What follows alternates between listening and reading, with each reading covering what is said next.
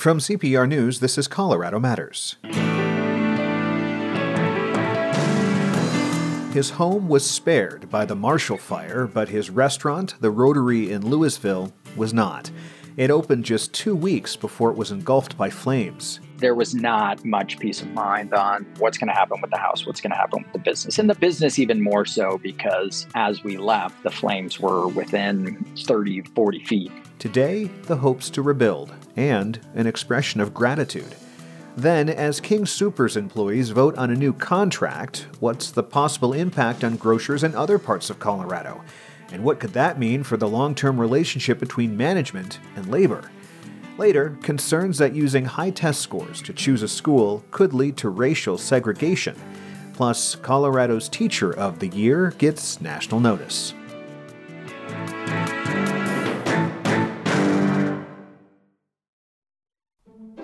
I cannot donate as much now as I could when I was working, but I still feel it's important to give what I can. I gave because I've lived in Colorado for 5 years now, and I've listened to CPR almost every single day, and I felt like it was time for me to finally step up and support all the wonderful programming. I value and trust this public resource. I have 2 children, and I want it to continue well into their future. Whatever your reason for giving, thank you. This is Colorado Matters from CPR News and KRCC. I'm Nathan Heffel. The Rotary restaurant in Louisville had been open just 2 weeks when it was destroyed in the Marshall Fire, and yet co-owner Scott Boyd feels gratitude. Boyd didn't lose his home or his business vision. He spoke with my colleague, Ryan Warner. Scott, thank you for being with us. Yeah, thank you for having me. I'm sorry it's under these circumstances. Take us back to the day of the fire. I understand you were in the restaurant as the flames crept up on the shopping plaza where the Rotary was located. Describe what that was like. So it was a little deceiving because we thought, yeah, there's smoke and there's a ton of wind and it would make sense to shut down because I didn't think anyone was coming in, but we weren't in a huge rush. We didn't think there was any imminent danger. So we were just, shutting down for the day. This was about 12:30. Then we're probably halfway through the process of shutting the restaurant down. And then I looked out the front doors and right across the parking lot there was a bunch of bushes and shrubs and trees just on fire. So at that point, it was like, oh, okay, this is a little different scenario. So we were like, okay, let's just get out of here. We left the rest of the food out. We left money in the drawer and just locked up, took off out the side door. And then there's this kind of a detention pond area with a bunch of grass in between our building and McCaslin, which is probably the biggest road in Louisville. And that was just completely on fire. So it actually turned into a relatively scary scenario. We all got out of there and then sort of went our separate ways to our homes and evacuating from Louisville in general. The details that you sprinkled in there, money left in the drawers, food left out, it makes me think that in the days since the fire, you've thought perhaps a lot about what was in place, what was where in the restaurant as it burned. Mm-hmm. And it's interesting because if you look at the building from the outside, especially, it looks devastating. It looks totally destroyed. But once you step through the walls, it is really less so. The fire sprinklers inside really did their job. So again, all the walls, ceilings burned, but inside really looks in pretty good shape. What damage at that point really happened was from the sprinklers, and then there was no electricity. All the windows and doors were busted out. So then it was this freezing, thawing, burst pipes, just kind of not the result of the fire, but not direct fire damage. So yes, there's a ton of damage in there, but a lot of it did not burn. So no doubt you've been back to see this in some detail. Yeah. Were there, I don't know, like metal bowls that you could salvage or anything salvageable? We don't know yet what is salvageable. For sure, there's a lot of plates and silverware and utensils and glasses that will be fine. But the stuff that is really where a lot of the money is, the refrigeration, the stuff for beer and wine, ovens, grills, that type of stuff, anything that has electronics or whatever, we just don't. My guess is they're shot because of the smoke and the water. But that's something that's actually kind of a challenge to figure out if it's still working, because there's no power in there, there's no water, there's no gas. So we have to move tons of equipment out of there, try and find a place that has electricity to test them. So that's sort of what we're in the middle of now. My understanding is that you rented that space. We'll talk more about what you may do in the future here, but let's slow the story down. There's so much I want to ask you. Yeah. Your thought after evacuating the restaurant was to get home and help evacuate your family, and did that go smoothly? It did. So I got home. My wife had already been there with the rest of our family and had just, right about the time I got home, just before that, they got the reverse 911, hey, evacuate Louisville. So we actually had people visiting us from California. So it was myself, my wife, 2 kids, dog, cat, our friends, husband and wife, their 2 kids. We have what I guess is called a multi-generational home. So it's kind of like a duplex. My parents live there as well, and they have 2 dogs and a cat. So it was really this, like a pretty big caravan. Scott, I'm getting Noah's Ark vibes. Yeah, it was. And then my dad's like, we got to take the chickens. And I was like, we are not taking the chickens. We need to get out of here. All right. So we had this caravan of 4 vehicles leaving. Looking back, it burned within, a quarter of a mile of our house. At the time, we didn't really know because the smoke was so bad, the wind was so bad. You didn't know if the flames were 2 miles away or 200 yards away. So it was scary trying to get out of there. Everyone in the entire town was getting out. So then, you rush out and then you just sit in these back roads trying to get out of town for another 45 minutes. You're thinking about escaping, you're thinking about your home, you're thinking about your business. Is there any way to keep peace of mind in that environment? The thing at that point was that we were all together, we were safe, and it was a little scary that, hey, there's, fires around us, but I did not personally feel like we were in serious danger at that point. We were in cars, we were driving, if need be, you could go up on the sidewalk and get out of the way of flames. So there was that level of peace of mind of, okay, we are going to be okay as a family, but there was not much peace of mind on, what's going to happen with the house, what's going to happen with the business, and the business even more so because as we left, the flames were within 30, 40 feet. Were the kids scared? They were. Yeah, they definitely were. My wife was a little freaked out. And it was a lot of just, hey, we're fine. I know this is scary and there's a lot of unknown, but I can tell you we are not going to be hurt by this fire as we're leaving town. Well, tell us about the Rotary. What kind of restaurant was it? And I have to say, for someone who's not connected to the restaurant, it feels weird to talk about it in the past tense because it was so recently open. I wonder if using was is a strange thing for you to hear, too. It is, and it's actually not entirely applicable because we do have a location in Denver. So we are thankfully still alive, but the Rotary is a fast casual. We feel it kind of falls in this description of a restaurant called fine casual. Good food, healthy food, made with good ingredients, really tasty. It's not fast food, but you order at the counter and you sit down or for delivery or to go. So it's more of a fine dining quality of food in a fast casual setting. And we specialize in rotisserie meats and seasonal sides.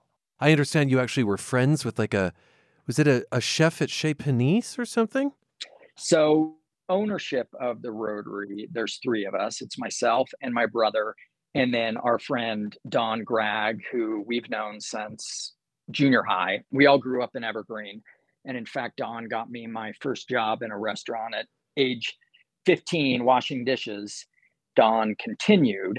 He went to work at Chez Panisse in Berkeley. He worked under Tom Colicchio at the Gramercy Tavern in New York. Oh, wow. He was a a private chef to a family that summered in the south of France. So he's kind of been all over.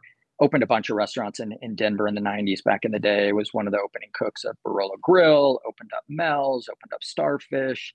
I mean, he's a legitimate chef and tired of the fine dining grind and was like, hey, I want to do something different, but I don't want to sacrifice taste and quality. And that was how the Rotary was born. I'd like to talk about your experience against the backdrop of COVID, which we know was so difficult on restaurants. As we said, the Louisville location hadn't been opened long, but I know that COVID was a factor both in your business but also in your family life. Tell me about that. We, as a restaurant, before the one in Louisville was opened, our location in Denver, we were in a food hall to begin right when COVID hit, and really we tried to weather it. Food halls were not the greatest place to be with the limiting of the amount of people that could come in. So we felt, okay, we're either going to kind of die in this environment or we have to go out on our own. So we went out, found a place. This was January of last year. So we dealt with all of the first wave of COVID stuff, limited people. We did to-go only for a while. It was hard to hire people, to get people in. And then kind of phase two, it's really for us has been a whole nother level, especially with Omicron. So many more people are getting it. It's much harder to staff than it's been before. It felt like someone would say, oh, I was exposed, and they'd take a test and they were negative. And now it's like, oh, I was exposed. I have COVID. My brother has COVID. My sister has COVID. My family has COVID. And it's another level. So that's been really difficult. And then more recently, right after the fire in Louisville and Superior, where the Rotary up there burned down, we had a burst pipe at the location in Denver. So all of us were down there with the plumber kind of dealing with this. And I got a phone call from my wife. She's like, oh, I just tested positive for COVID. Oh God. Yeah, I know. I mean, I know. So at some point you just say enough, yeah. Enough already. Give me a break. Whatever. Right. God, universe, flying spaghetti monster. And I think for me, honestly, when it gets to the point where it's hard to believe, to the extent of the stuff that's happening, it actually makes it a little easier because it is kind of ridiculous. And it's like, okay, it's just surreal. Exactly. It's almost farcical. So it honestly makes it, at least you can commiserate with your partners and just laugh at how absurd the whole thing is. And it makes it a little easier to deal with. I just want to note that you work part-time as a psychotherapist in Boulder. I do. You're a meditator. Maybe we're hearing some of those skills come through as well. Okay, to the business. Are you just facing a mound of paperwork right now? And is that paperwork leading to reopening in Louisville? What's the plan? Yeah, absolutely a mound of paperwork. Our insurance has actually been fantastic. They reached out to us before we reached out to them. And surprisingly, that part of the experience has been kind of a joy. So, but yes, even with it going as smooth as you could hope for, it is, it's a lot of work, and it's lists of stuff that was in the restaurant. Then as far as income loss and payroll, dealing with external accountants for them that are then going through P&L statements to see, okay, what do we give these guys going forward for how long? So yes, we are absolutely in the middle of that. The other slightly different scenario than the owning of a home is that we lease the building. So someone else owns the building. So we basically still have a lease there. We just signed this. So it was a 10-year lease until everyone's weighed in and said, yes, this building is destroyed. And at that point, we are relieved from the lease. So we're still in the middle of that. I don't think there's anyone that thinks that this building is salvageable, but we're still waiting for the powers to be to stamp this as a fully destroyed building. And then, we will move on from there, my hopes that it is in Louisville, because I think it's, it's such a great community.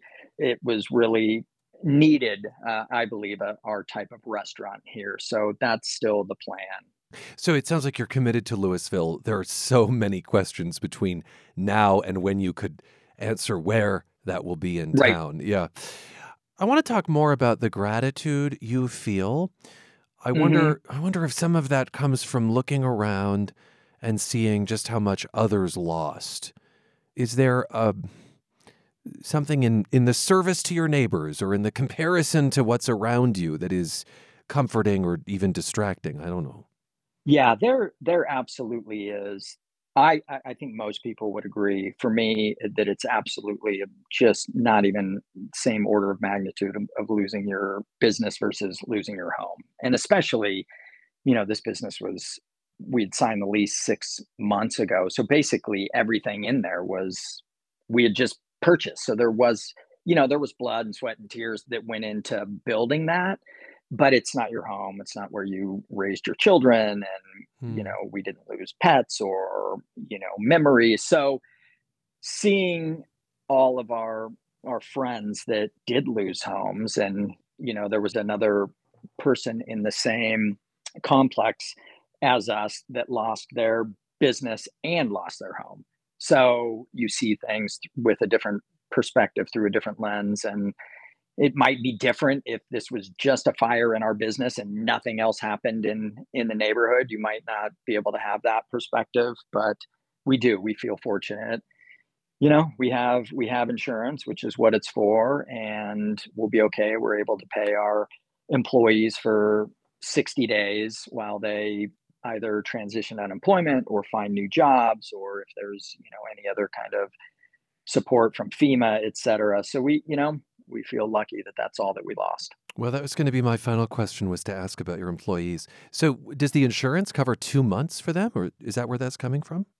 Yeah, so they cover 2 months of payroll for your kind of non-manager level employees, which is a lot of their income comes from tips, which Right. is not covered. So that's not one-to-one, but it's something.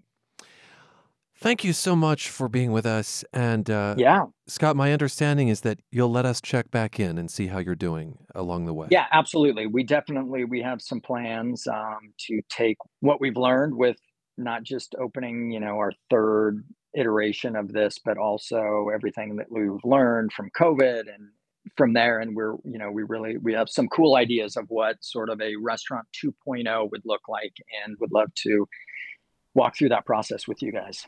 Take care. Okay, thank you. Scott Boyd co-owns the Rotary in Louisville, which was destroyed by the Marshall Fire 2 weeks after opening. He plans to reopen his location there. Ryan will follow Scott over the coming months as he and his partners work to make that happen.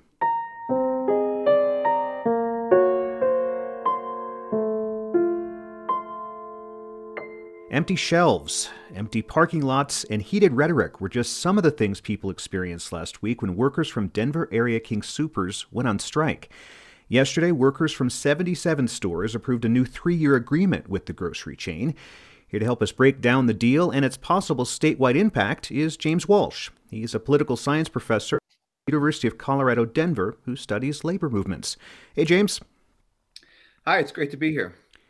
So according to reports, the workers will receive pay increases topping $5 an hour more for long-standing employees, better public safety measures, and improved health care and pension benefit protections. On a scale of 1 to 10, with 10 being everything workers were hoping for, where does this deal rate?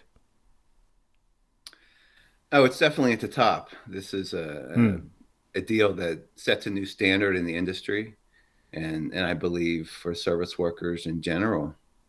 This will be something. So what stands out to you? Is it wages? Is it healthcare? What is it?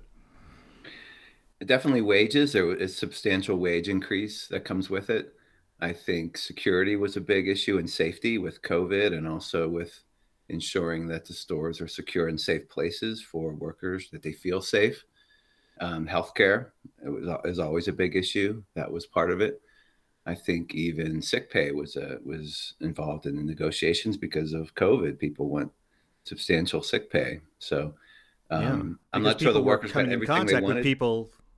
Right. I mean, people were coming in contact with these workers every single day. And of course, COVID impacted many, right? Yeah, that's true. I mean, I think really what happened here is we have really courageous workers who for 2 years have worked through very trying circumstances. We've seen them in the stores as we check out. We may have relationships with them and say hi to them on occasion. And now these colleagues, these workers are saying to the public, we had your back and you have ours. And I think the resounding answer was yes. The community was very supportive of this strike and of these workers. And that was, I think, the greatest factor in bringing the company back to the table and in the deal that was struck. I cut you off earlier. Do you think that the workers got everything they wanted? I'm not sure. I'm not privy to the details, but I suspect that the vote was pretty overwhelmingly yes for this deal. So they may not have gotten everything, but they came awfully close, I'm sure. Yeah. As we mentioned, this new deal applies to workers at about 77 Denver area stores. Workers at Colorado Springs stores are expected to approve the new contract on Wednesday. What does this deal mean for workers at other King Soopers and other grocery stores around Colorado? Well, I think you'll see this template be applied to Safeway workers, Albertsons workers, other King Soopers stores. This will definitely be a new standard for the industry. And I think what's important for listeners to think about is what's happening in a national context today in the labor movement. We're seeing a resurgence of worker strength and organizing momentum around the country. And this goes way beyond just UFCW and the King Soopers strike. In almost every industry, we're seeing workers feel leverage and strength that they have not felt for generations.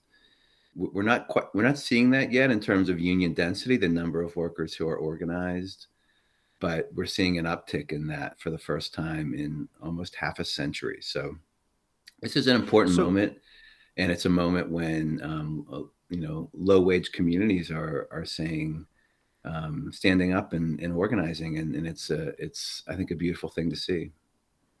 So with the workers striking and getting a new contract, do you think there will be other strikes in other industries across Colorado because of what happened with King Soopers?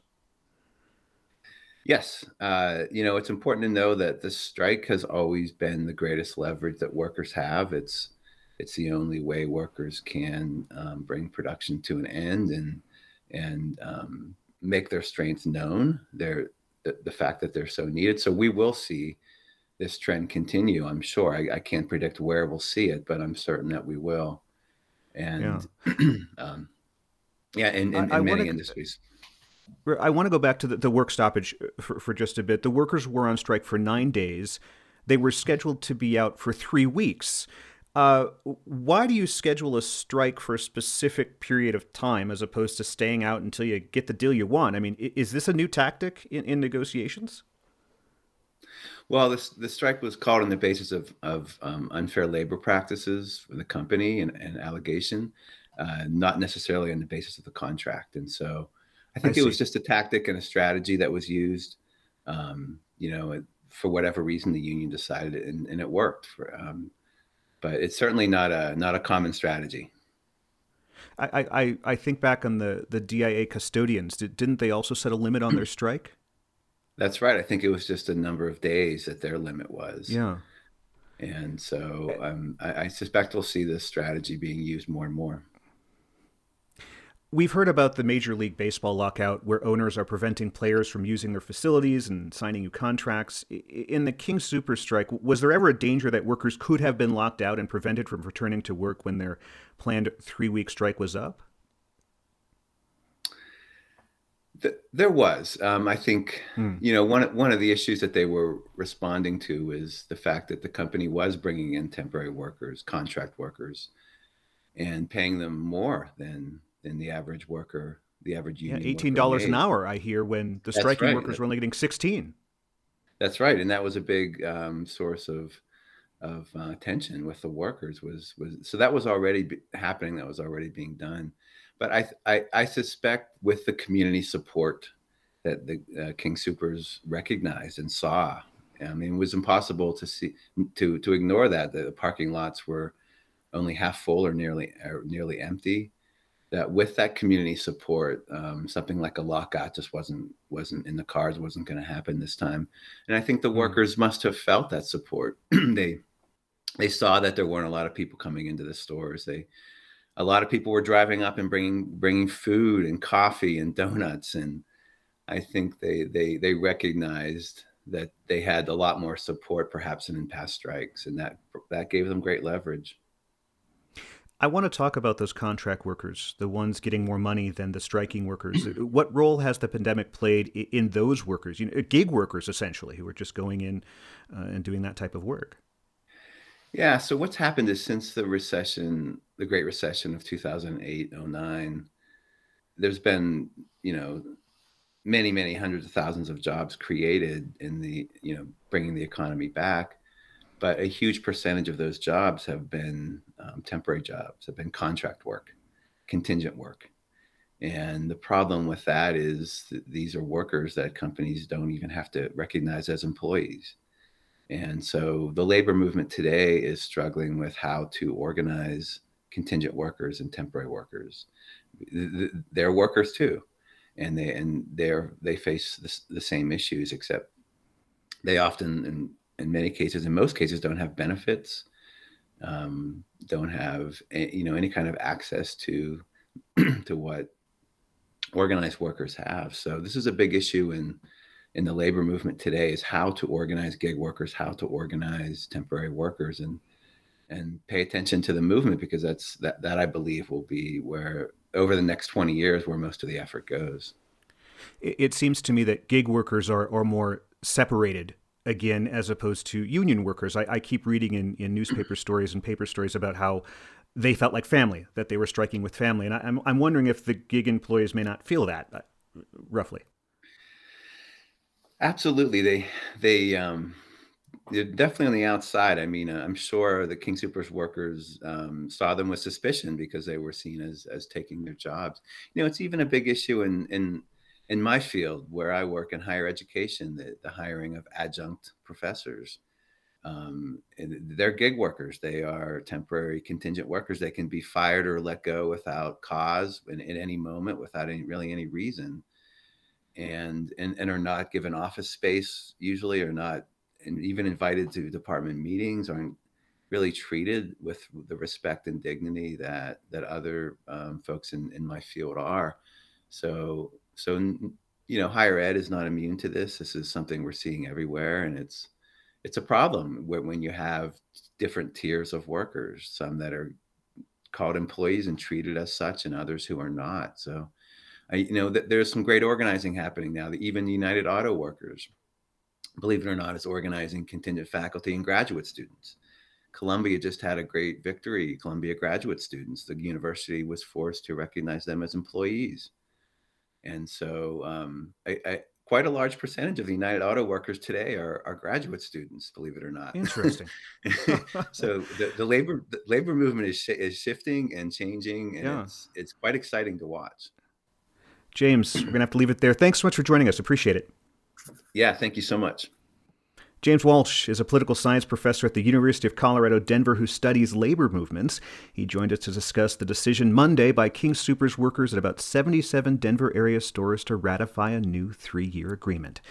Colorado Matters continues after the break. We'll hear from parents who are concerned using test scores to choose a school is leading to a racial segregation. I'm Nathan Hevel. This is CPR News and KRCC. On the Southern Ute Reservation, many families don't have running water or even wells and have to drive miles to fill water tanks. A few times it didn't last for that week. Tribal nations had no say in the distribution of Colorado River water when it was divvied up a century ago. But tribes have been promised a say in the river's future.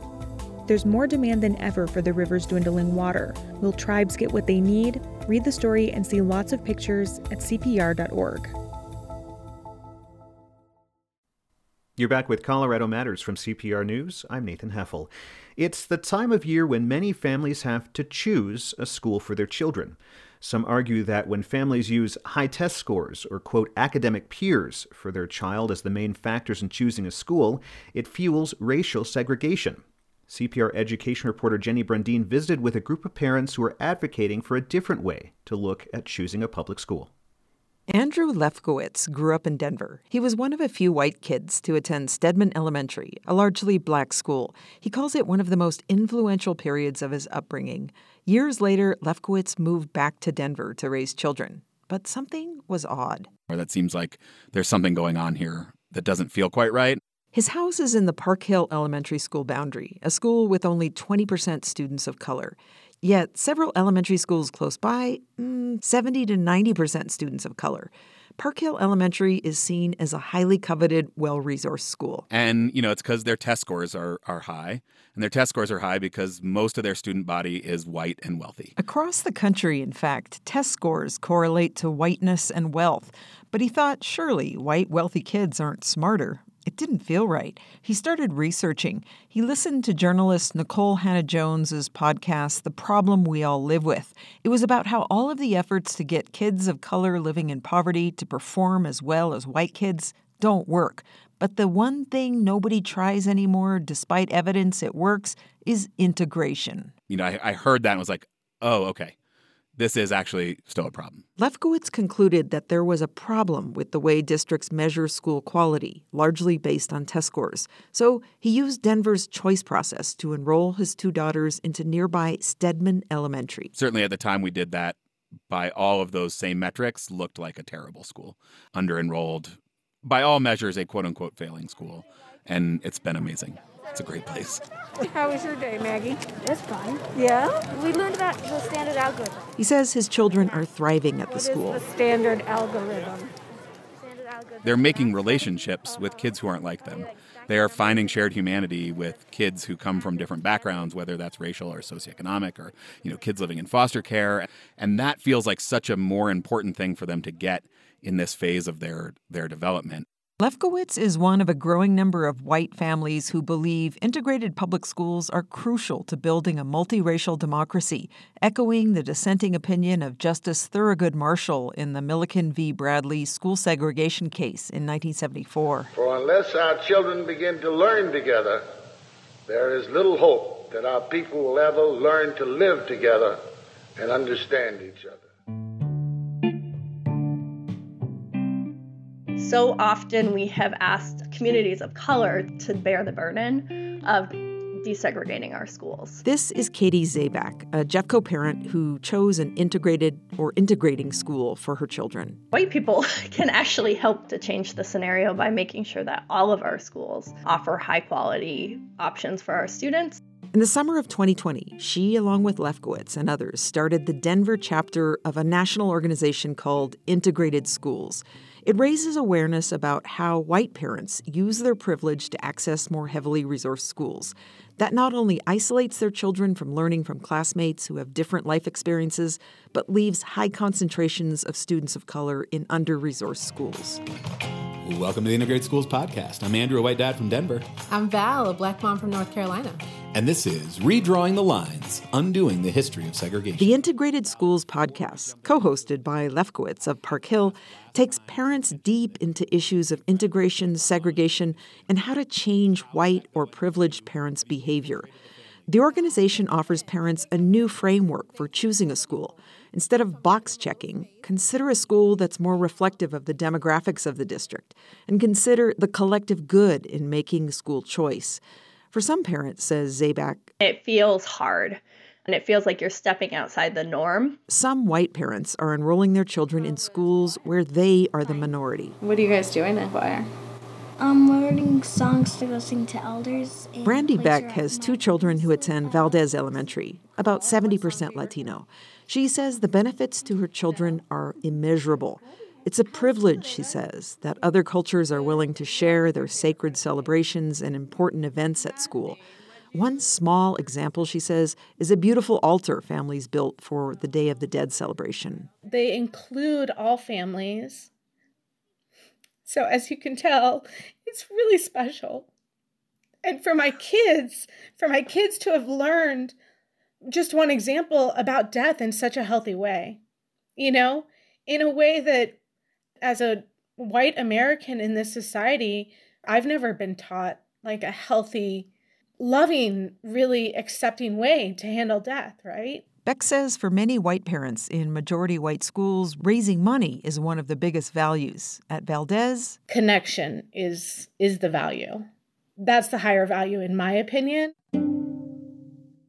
And that's another goal of integrated schools, changing the behavior of white parents, how they show up in their new schools. I call them the saviors, but it's a group of parents But they don't call themselves. They don't call themselves the saviors, but that's what I call them because... This episode from the Integrated Schools podcast, Vicky and the Saviors, was a discussion with a mom, Vicky of Los Angeles, who identifies as Mexican, talking about what she called an attitude of white saviorism at her children's school in a gentrifying neighborhood. Why do we need to hoard the resources? So it's those same people that want to save us because we don't know any better and that want to come in with all their influences. And this is what I'm bringing, regardless of what you want or say or think or need. But I want everything for my child. Some white parents show up at a new school, decide what's wrong with it and how it should be fixed. The mantra of integrated schools is to show up, shut up, and stay put.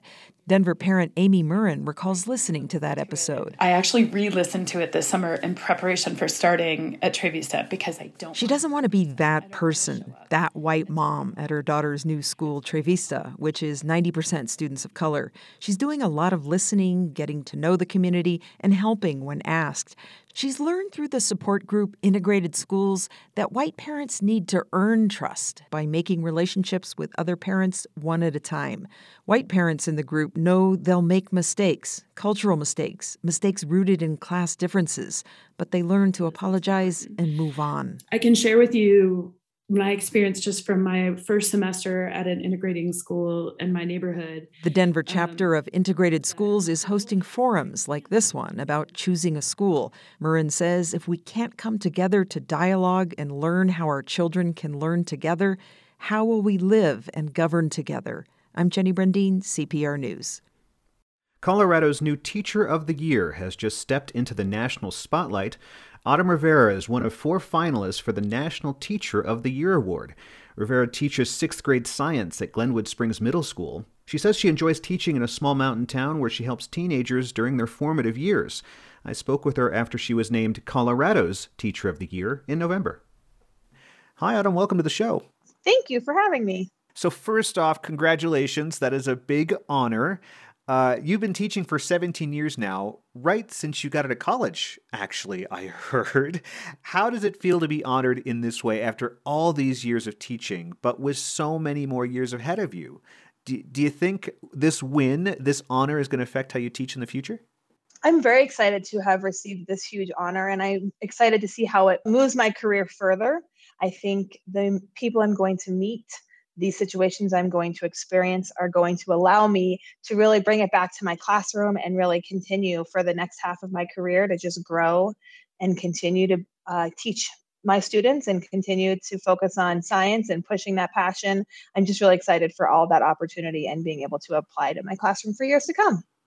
As we said earlier, you teach 6th grade science at Glenwood Middle School, actually right down the road from me. I'm in Newcastle today, so not too far away. Anyway, you teach 6th graders. And I remember when I was in 6th grade, oh my goodness, I could not wait to get out of there. My body was changing, my voice was dropping. It was not a fun time. How do you deal with that year after year after year? Yeah, I've worked with middle school my entire 17 years, and I love it. I love being with middle school students. I love their energy. I love their quirkiness. A lot of times we as adults don't look back on our middle school career as something that we fondly miss. No one says, I wish I could go back to middle school right now. It's hard lessons are happened. I learned a lot of hard lessons in middle school. And I love the chance to be able to get to know my students and sort of help them through and be that guide through adolescence and just let them know it's going to get better on the other side. And you can, it might not be great now. You might have those awkward moments, but it gets better on the other side. As far as my classroom goes, today I currently have a heat lamp and a hot plate with a beaker of water. I have a plant wrapped in plastic and some water infiltrating into a funnel with rocks. And so hooking students in and letting them sort of have questions as they walk into my classroom, and then going from there and taking those questions to drive our instruction. We're learning about the water cycle, but it's a great way for them to see those experiences happening firsthand. Talk a bit about when that child gets it, when you make that connection. I think for a lot of teachers, that moment, that aha moment, we like to call it, when a child finally gets what's going on, is what keeps us in the field year after year. In science especially, this is unknown things to them. They're not really getting it, or it's something they've had questions about before and never really had the words or the terminology to help them understand it. And so every time a student is trying to figure out, why is this behaving this way? Why are there water droplets on the outside of my can? Allowing students to have that aha moment and learn it and to be able to explain it is just such a great part of teaching, because students being able to explain the world around them and to be able to understand what's going on and just love that feeling of learning something is such a great experience as a teacher. Your school in Glenwood Springs has a majority of Latinx students. What does it mean for you as a Hispanic teacher to win this award? It's really hard for people to perceive where they want to go if they don't have an example of what that looks like in front of them. And so to be able to be that role model for my students, and hopefully one day I'll see one of them in this situation, it's beyond amazing. And I'm so honored to be able to be one of those representatives and one of those leaders and one of those guiders for them. And you grew up in a really rural place, about 30 minutes north of the Dotsero exit on I-70. It is a beautiful part of Colorado over there. You later taught for more than a decade in Colorado Springs. What brought you back to small town life in Colorado? Yeah, I moved from where I grew up. I graduated from Eagle Valley High School and moved to Colorado Springs and went to college there at Colorado College and then taught for 7 years. And finally, the big city just started to wear on me and I missed my small mountain town. And so moved back home to Glenwood and have just loved being part of this community where people, you walk in the grocery store and you see people you know, you see students, you see families, going to sporting events as a community event and talking with people and cheering on students. I just love that small town community and miss that, and was very grateful to come back to Glenwood Springs Middle School. But with that said, there is definitely a concern for those of us living in this area about affordable housing, and maybe funding for schools isn't what you would see in a bigger city. Did that impact you at all in terms of wanting to come back? Like, hey, could I afford to live in the place I want to teach and make an impact on students?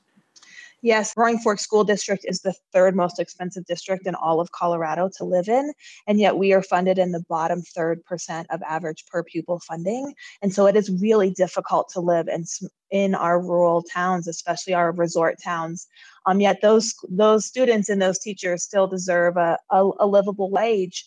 And, the graduating class right now of 2022 has never had a fully funded educational year in all 12 years of education. And that's even, before the pandemic, which threw everything in the air, didn't it? Exactly. Yeah, exactly. And I think on top of that, it's just made things worse. Teaching is really hard right now. I think magically we thought this year we were out of the pandemic and things would go back to normal, but we don't even know the normal we're returning back to, and things aren't normal. We're still working hard and long hours. We're still trying to keep kids safe, and all of that just involves a lot more focus and paying attention of teachers. And so I just worry about that mixed with not really being paid and not being funded as education should be funded. I just worry about the longevity of many of our teachers' careers, as they just might not be able to do it, or might not have the desire to want to keep working so hard for not really a lot of money. I feel like we value a lot of things, and I love living in this great state, but we need to start really funding education where it needs to be in order to help support our teachers and therefore support our students. It's beyond clear that the pandemic has taken a toll on teachers, and putting the masked, unmasked debate to the side today, I still would like to know, during these past few months, did you ever think about quitting, just throwing in the towel during this pandemic? I don't know a single person that didn't stop and think for a moment, what else could I do? And there were times last year or the year before, and even this year where I've sat and thought, like, could I do something else? And I don't blame those that want to go and try something else, because it is a lot of work. Unfortunately, or fortunately, I love it too much. I love teaching and I love being with my students. I love, having them tell me random things in the morning as they're walking by and showing me the picture they drew. I love hearing about just how they're changing and growing as people. And so until that changes, I think the teaching career is stuck with me. And during this pandemic, you had a group of students which you taught online that you had never met before. That is to say, you had to form a relationship via computer screen and not in person, which sounds difficult for especially a science teacher. So I was with them for a whole quarter. So we started online, and then from there we went back in person. So for the entire quarter, I was together online. But during that time, we really developed a relationship. And I was shocked by that, because I thought, here are students I've never met online. What is this going to look like? And we really developed some strong bonds, to the point that one class, one time we were teaching and I was talking about something gross and the kids were being grossed out by it. And some student piped up and he said, "It's not disgusting, it's science." And we all laughed about it. And we were joking on how that comment should be a sweatshirt. And before we knew it, one of the students' parents worked for All Kids Dental. And he was like, "I'll sponsor you guys." And so the whole class got sweatshirts that said, "It's not disgusting, it's science." And so it was crazy. Who knew I would bond with a group of students that I never even met in person? And when we came back in person, I didn't have them anymore because of cohorting and keeping kids safe. We had to change our schedules, but it was still fun to see them. And I just ran into one of those students today and she had her sweatshirt on. And so those relationships still continue. It's been a year. So yeah, it's really fun. You've been teaching since the mid-2000s, and of course we all know that technology was so different back then, and we've seen massive changes in how students and us, of course, interact with technology, especially with remote learning. With that said, how do you keep your students' attention with all of this technology coming at them during a school day? You gotta work for it for sure, I think. But I think it's possible, and students are used to getting information. We all are used to getting information in a quicker format. I think also not always seeing technology as the evil. It's actually really helpful and has really helped build connections and allow students to connect with each other. I know for myself, I still check in on my past students by sending them a text or sending them an email. I have a teacher Instagram page and a teacher TikTok page so students can follow and we can stay up to date with that. And sometimes it's hard. I'm not going to lie. I still don't understand Snapchat that well, but trying to meet the students where they are really helps just sort of bring out that interest and bring out better learning from them. So you're a TikTok star to your students? You've gone viral on TikTok? I've gone viral on TikTok, but I do have a TikTok page. I definitely used it a lot in the pandemic. It was a great way to connect to my students and meet them where they were. There were definitely some times where I was like, we're talking about states of matter and the kids aren't getting it. And so I have a TikTok video on states of matter that I put on there and the kids would watch it. And I'm like, I know you watched it. So at least you've learned something. So I tried to take the science that I was teaching them and meet them where they were on the devices and on the media that they're used to. So we can still have some science infiltrating wherever they're at. Thank you so much for joining us and congratulations once again. Thank you so much for taking the time. I really appreciate it. Autumn Rivera is Colorado's Teacher of the Year. She teaches 6th grade science at Glenwood Middle School in Glenwood Springs. She's now one of our finalists from the National Teacher of the Year Award. The winner will be announced in the spring. And by the way, the last time a Colorado teacher was a finalist for the National Award was in 1994, and the last time a teacher from our state won was in 1978. You will know it is time to turn the page when you hear the chimes ring like this. It's time to pick up a book and turn the page with Colorado Matters. Our latest pick is a novel, a historical mystery called All That Is Secret. A young black professor learns her father has been murdered in 1920s Denver and investigates.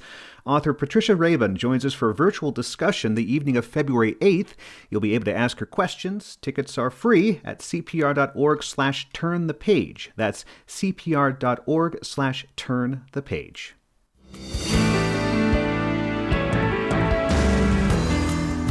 Thanks for joining us today, and to the Colorado Matters team, Carl Bielik, Anthony Cotton, Pete Kramer, Andrea Dukakis, Michelle Fulcher, Matt Hers, Michael Hughes, Carla Jimenez, Pedro Lumbrano, Patrice Mondragon, Shane Rumsey, Ryan Warner. And I'm Nathan Heffel. We love to hear from you. On Twitter, we're at Colorado Matters, or send us an email, coloradomatters@cpr.org. This is Colorado Matters from CPR News and KRCC. Thanks for being with us.